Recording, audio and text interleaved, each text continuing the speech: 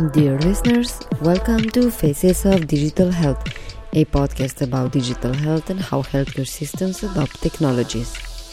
I am your host, Tjasa Zajc, and this is a special episode of the podcast. On April 9th, Slovenian health tech community HealthDay.si and Faces of Digital Health organized a webinar about healthcare innovation funding in times of COVID-19. We asked for experts from Slovenia, Italy, Germany and Israel to join us in the discussion about the effects of pandemic on health tech business. What you will be able to hear is the webinar adapted for radio.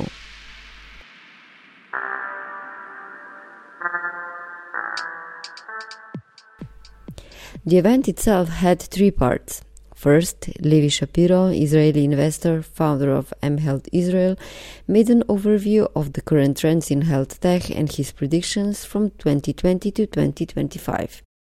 Secondly, Nana Bitauragim, digital health business architect, talked about new funding models in her title Collaboration, New Possibilities to Create, Co-Create and Rethink Healthcare Business. And then we continued with a debate about the impact of COVID-19 on health tech with Levi, Nana, Italian investor Giovanni Loser, the CEO of BioValley Investments Partners, and Slovenian executive Blaž Triglav, the CEO of Mediately. I divided the webinar into podcast episodes, so in this first one you can listen to the presentations of Levi and Nana, and in the second one the panel discussion. The panelists agreed that tough times are ahead and offered their advice as to where opportunities lie and how existing companies should adapt to survive the upcoming economic crisis. So now, let's start with the presentation of Levi Shapiro, which was titled Backcasting, How COVID-19 Impacted Digital Health Investments 2020-2025. He divided the key trends in 6 segments: bioconvergence, a big wave of investments focused on the integration of biology with a variety of disciplines from AI, physics, computation and nanotechnology. Secondly, he predicted that pharma will be king at least for the short term. He also elaborated concrete reasons for the spike of remote medicine and what impact the crisis will have on the future adoption. His fourth prediction was the decline of direct-to-consumer models, and Levi also believes that providers will step back from investing for a while. His sixth prediction or observation is that many opportunities lie in hospital supply chain and IT management, which have shown all their vulnerabilities during this crisis. You can find the summary of the whole webinar or the webinar recording on our website www.facesofdigitalhealth.com. I added the direct link in the show notes. A few more words about Levi Shapiro before his recording. Levi is an entrepreneur, investor and founder of mHealth Israel, which is a non-profit supporting Israel's health tech, health IT and medtech startup community and has more than 7,000 members. Levi holds several board positions and is a retained advisor by prominent global healthcare organizations. He runs the digital health program in the Biomed MBA at Hebrew University, where his course is available for e-learning. This was his talk. I want to talk about the impact of COVID-19 on digital health investment. And the approach is what I call backcasting. So instead of forecasting, suppose we were looking back in 2025 of how COVID-19 impacted digital health investment. I'd like to cover about 6 trends that I've come up with and go into some explanation and examples from each one of those. Before I start, I should mention I'm based in Israel. By at least the count of one resource, which is Startup Nation Health and Health IL, there are somewhere between 70 to 80 Israeli companies currently harnessing technology to combat COVID-19. And these represent where the real opportunity is. Speed is the advantage. And companies that already have a product in the wild that already have safety, quality, efficiency proven, in fact, FDA approval, they have a real advantage. And so this is spanning clusters like remote monitoring and home care, social and mental health aspects, protection, prevention, as well as diagnostics, decision support, many different companies, even those that were oriented in a very different direction but can apply their technology and their tools toward addressing this immediate problem. I think some of those companies will find a market for their products. Moving to the 6 trends in terms of impact on digital health investment, I want to talk about, first and foremost, a real transition in terms of moving out of investment silos and moving towards convergence. And I'm actually calling this theme bioconvergence. In other words, to date, we've seen companies that were purely digital health or purely medtech or purely pharma.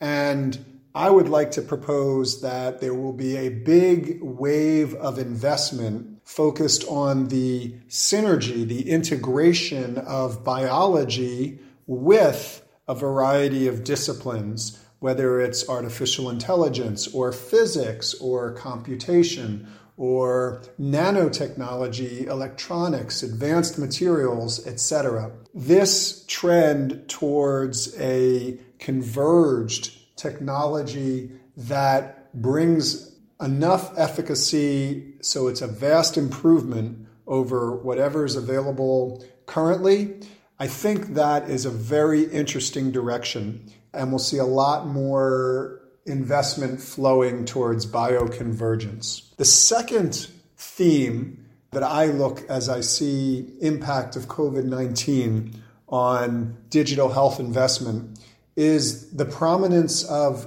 the pharma and biotech categories. For the last few years, it's been a lot of investment coming from sources that were not the pharmaceutical companies, looking at the capital markets, looking at the public markets. Right now, the value capture is flowing towards the publicly traded pharmaceutical and biotech companies. These are the companies that will come out of this crisis as heroes. Until there's a vaccine, globally, we have a COVID-19 crisis.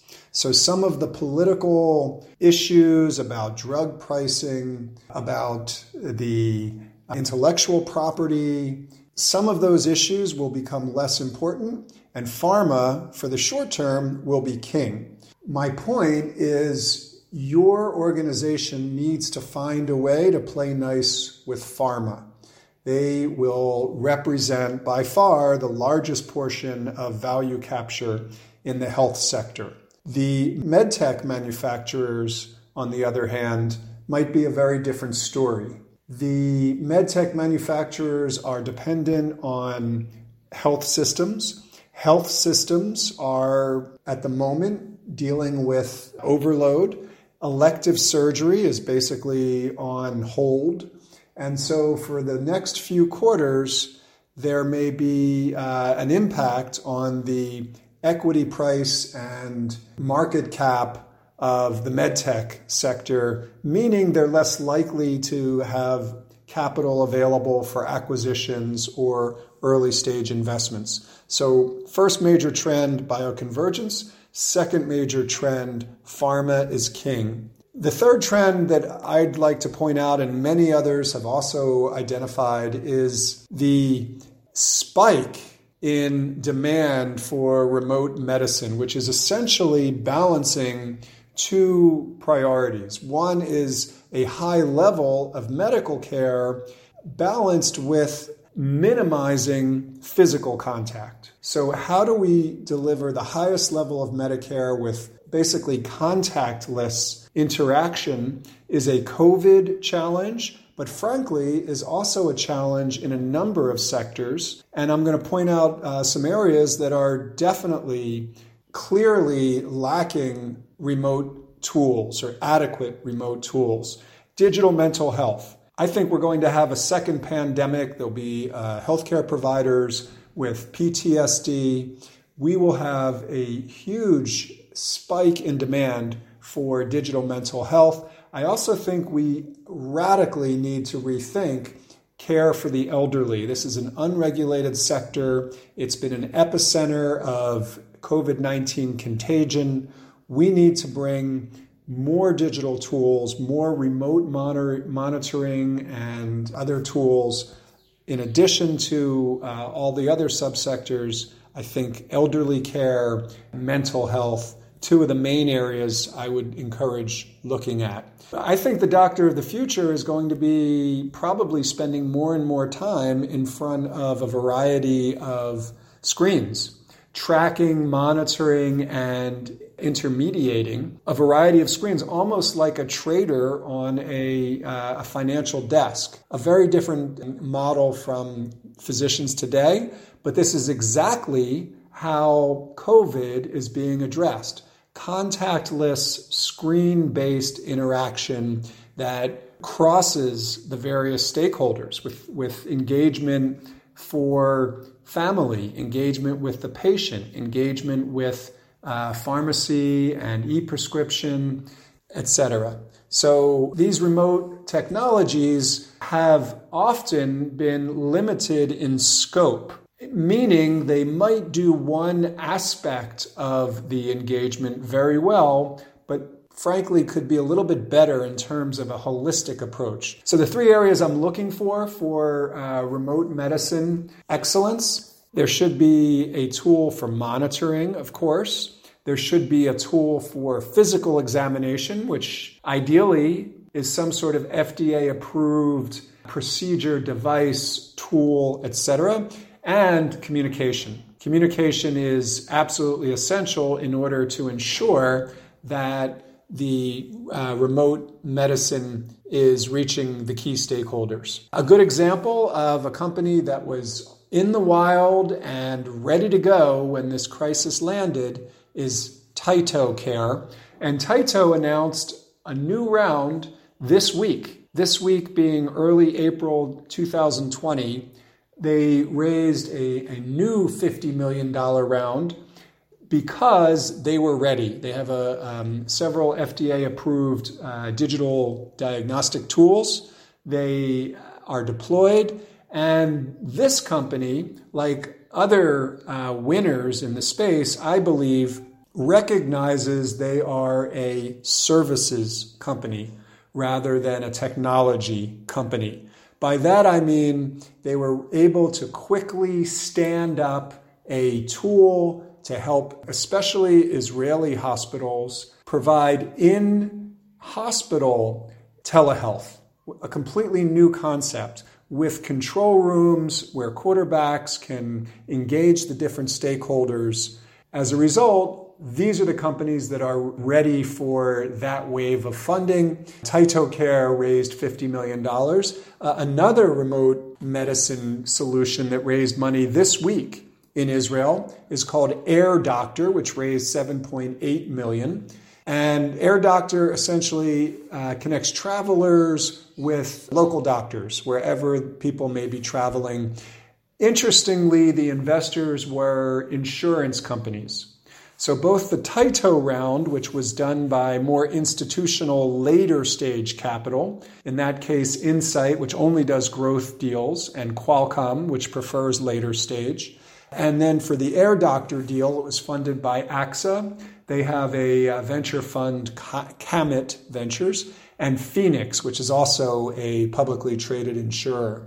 So, again, I've covered a couple of key trends, predictions, I'd say, backcasting, the idea of bioconvergence, the idea of pharma as the dominant player in terms of value for the short term in healthcare, the idea that remote medicine is really about to spike. And I want to mention a couple of more, one of which is direct-to-consumer. Direct-to-consumer absorbed 21% of funding, according to Rock Health, between 2011 and 2019. So there was a huge wave of investment dedicated to direct-to-consumer models. During the COVID crisis, we've seen that those companies, in many cases, have been irrelevant. For example, testing. The FDA has not approved and permitted sort of direct-to-consumer home swab tools. I think we're going to see a flight to safety, quality, and efficiency rather than convenience. I think the public sector is going to reorient priorities in terms of spend, and direct-to-consumer models will have a more difficult time. So this is just simply my perception, but I believe we're going to see a decline of direct-to-consumer business models. Hospitals. Let's look at what lies ahead for hospitals. It has not been easy for hospitals over the last few years. The number of hospitals contracts every year. It reduces. Average margins across community health centers, not-for-profit, and for-profit health systems is somewhere around 2.4% for 2019. And those margins are much higher for the for-profit and get smaller as you move to not-for-profit or community. So over the last few years, the provider community has seen a spike, a real increase in the number of corporate venture capital funds run by providers and making direct health investments. My prediction is that hospitals will retreat from the venture game, certainly in the next couple of years, that new funds are much less likely to be devoted towards CVC when right now it's all hands on deck ensuring the continuity of the business, the core business. More than half of all of the health system linked venture funds are less than 5 years old. Of course, those with capital will deploy that. But again, I wouldn't expect to see an increase of any type from the providers as CVC general partners. Also, I think there's a good probability that providers will fall back to translational science prioritization, meaning commercializing their own in-house intellectual property rather than seeking investment in outside external innovation. If startups are able to pursue co-development and provide interesting models for providers with, for example, a share of future revenue, that may overlap with this prioritization of in-house intellectual property. There will still be major players. Kaiser Permanente is something like 65 deals over the last 20 years. Cleveland Clinic is very, very extensive and building out of its initial Cleveland Clinic innovations. However, I think providers will retreat from the venture game. An area that startups may want to consider relating to hospitals is supply chain and IT inefficiency. Hospitals actually employ more staff generally than nearly any other sector. Hospitals are very human dependent. In clinical practices, it's something like 3 to 4 staff per physician doing nothing but administration. We're seeing tremendous inefficiency at the administrative level, but the COVID crisis has really emphasized the fragility of the hospital supply chain. So what we see a lack of supplies. We see expired products at the time of an emergency. So many different quality issues related to supply chain inefficiency. About 20 to 25% of physicians' time is devoted to hospital supply chain. And these systems are not evolved to where they ought to be. So startups this is a big, fat problem that is costing time and money. Solve it. Go ahead and solve it. Right now, many large hospitals simply, in order to reduce their expenses, became their own warehouses and distributors. And one, that's inefficient, and two, that makes it even more difficult for the smaller hospitals to stay competitive. Everyone should be finding technical solutions to increase their hospital supply chain inefficiencies. And so this last point about hospital supply chain, I'll make a couple of more comments. It is truly unaddressed at scale. So for example, can your startup create a solution for better supplier engagement? So for example, risk transparency and order management, ensuring suppliers meet qualifications, other areas, inventory management, operations, demand management, logistics, revenue cycle management. We're seeing a few examples of that. There's been some funding here in Israel, an annex round with NIM Health, autonomous medical coding for revenue cycle optimization. Last month, there was an integration of IT resources, an acquisition of Orpheus Medical by Intuitive Robotics, the parent company of Da Vinci.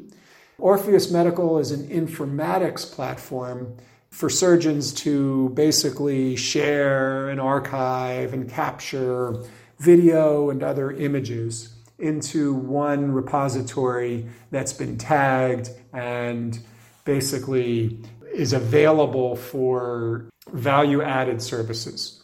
So we're seeing funding, we're seeing acquisitions. It's just extremely selective, and it is basically looking at a new direction for investment.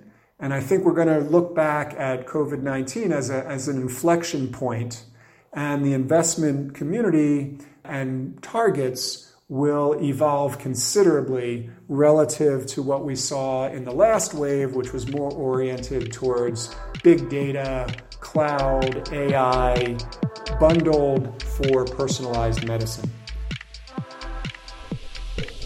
Innovation is not only happening in the technological and scientific space, but also in fundraising and financing. Nana Bita-Rogim is a physician, scientist, and digital health business architect with a focus on radical innovation. In the past, she had successfully developed and executed a broad scope of networking platforms and innovation programs between NGOs, SMEs, and academia at Charité Foundation, German hub of Singularity University, and many other activities. In her talk at the webinar, she argued that fostering community, not competition, is the new survival strategy for health tech companies. Her talk was titled Collaboration: New Possibilities to Create, Co-Create and Rethink Healthcare Business. It is fascinating how much we can learn about the present, past and future, which are coming almost together at this current moment. It is also a time of big tragedies across the world. But it's an amazing time to learn how a crisis can accelerate decisions that should have taken a long time ago, but were postponed or rejected, while the situation was much beneficial than now. As Brad Belhut, CEO of Maple company from Toronto, has well put together, I would say, do we really need a crisis or disasters to recognize a value of health technology applications?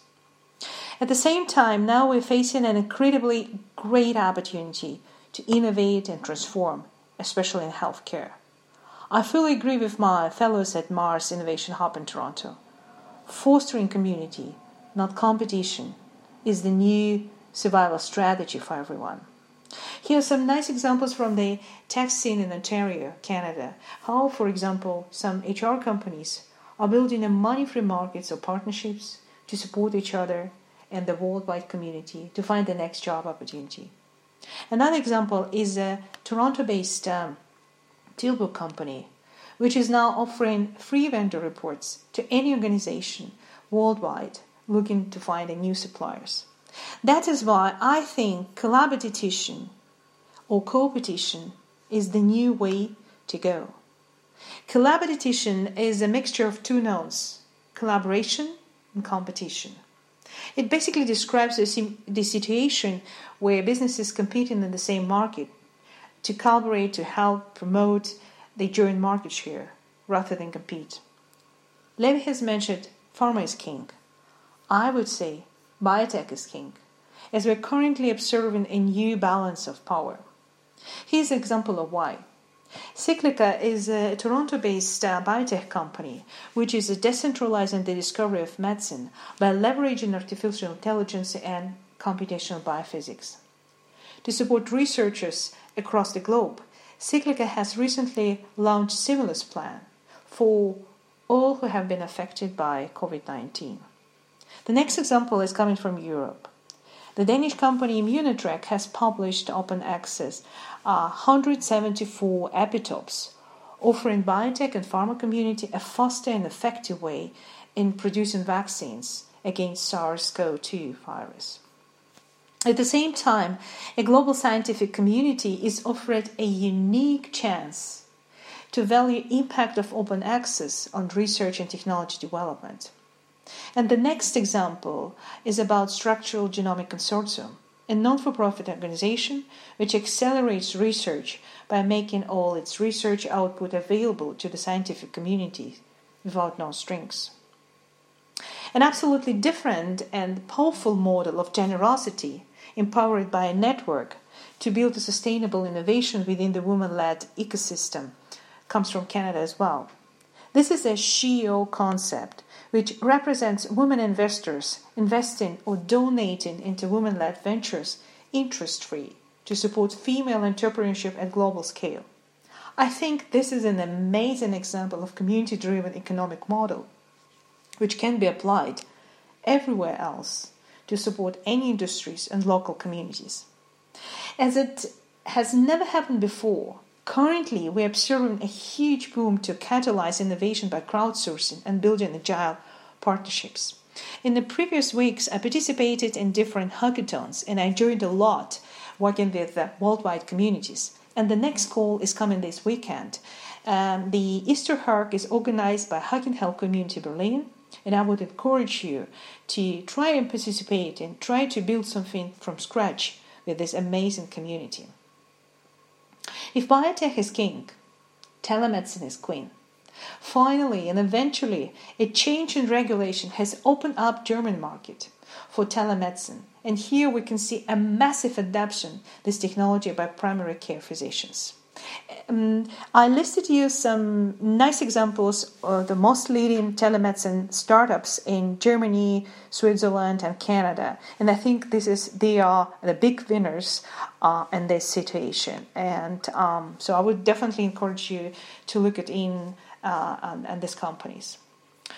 So how about the finding opportunities? I selected a couple of interesting calls, and I think that would be interesting opportunities offered by public, private, corporate funds. Significant European funding has been made available for work, especially on SARS-CoV, including the European Commission within the Horizon Europe and other sources. Please check the available web resources and current calls. I think one of the interesting opportunity is coming out from the Fast Track Opportunity Funding offered by European Open Science Cloud. German government and especially the Ministry of Education and Research is investing massively in developing new vaccines, diagnostic and potential treatment against COVID-19. Also, the Federal Ministry of Economy and Financing also developed a huge fund to support startups ecosystem in Germany.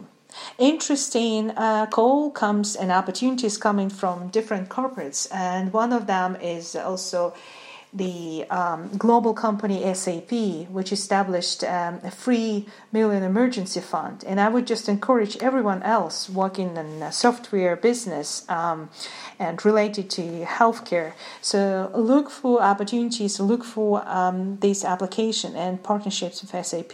So it probably will be very interesting chance to develop something long term. Out of the different calls, I selected the Creative Distraction Rapid Response Innovation Program. It was announced just a few days ago, and this is one of my favorite concepts of company building ecosystem model. Creative Distraction Lab, based in Toronto, and offers amazing, unique opportunity of mentoring program. And if you are working in the area of emerging technology, Internet of Things, and have interest in early stage products, so I would definitely encourage you to apply for this program. The program is highly competitive, but there is a great chances to become a worldwide leader in the next few years, thanks to this program. So today I have tried to cover and share with you some examples of how to sustain and get through this difficult time. But in the same time, I was looking to demonstrate a couple of examples how to be innovative and entrepreneurial in this difficult time. In fact, once the pandemic will pass, we definitely will be likely to look back at this crisis as the moment where existing trends, I strongly believe, fundamentally reshape the landscape of global health and care and life sciences. So I think we are kind of rewriting the future scenario when the wild card is the new normal. So I wish you to stay healthy and optimistic. Thank you. You've been listening to Faces of Digital Health and the first part of a special episode about financing in times of COVID-19. Tune in to the next episode as well, where you will be able to hear a panel recording of the webinar and how healthcare startups are preparing for survival in the next months and what experts say about predictions in health tech development in the upcoming years. Tune in.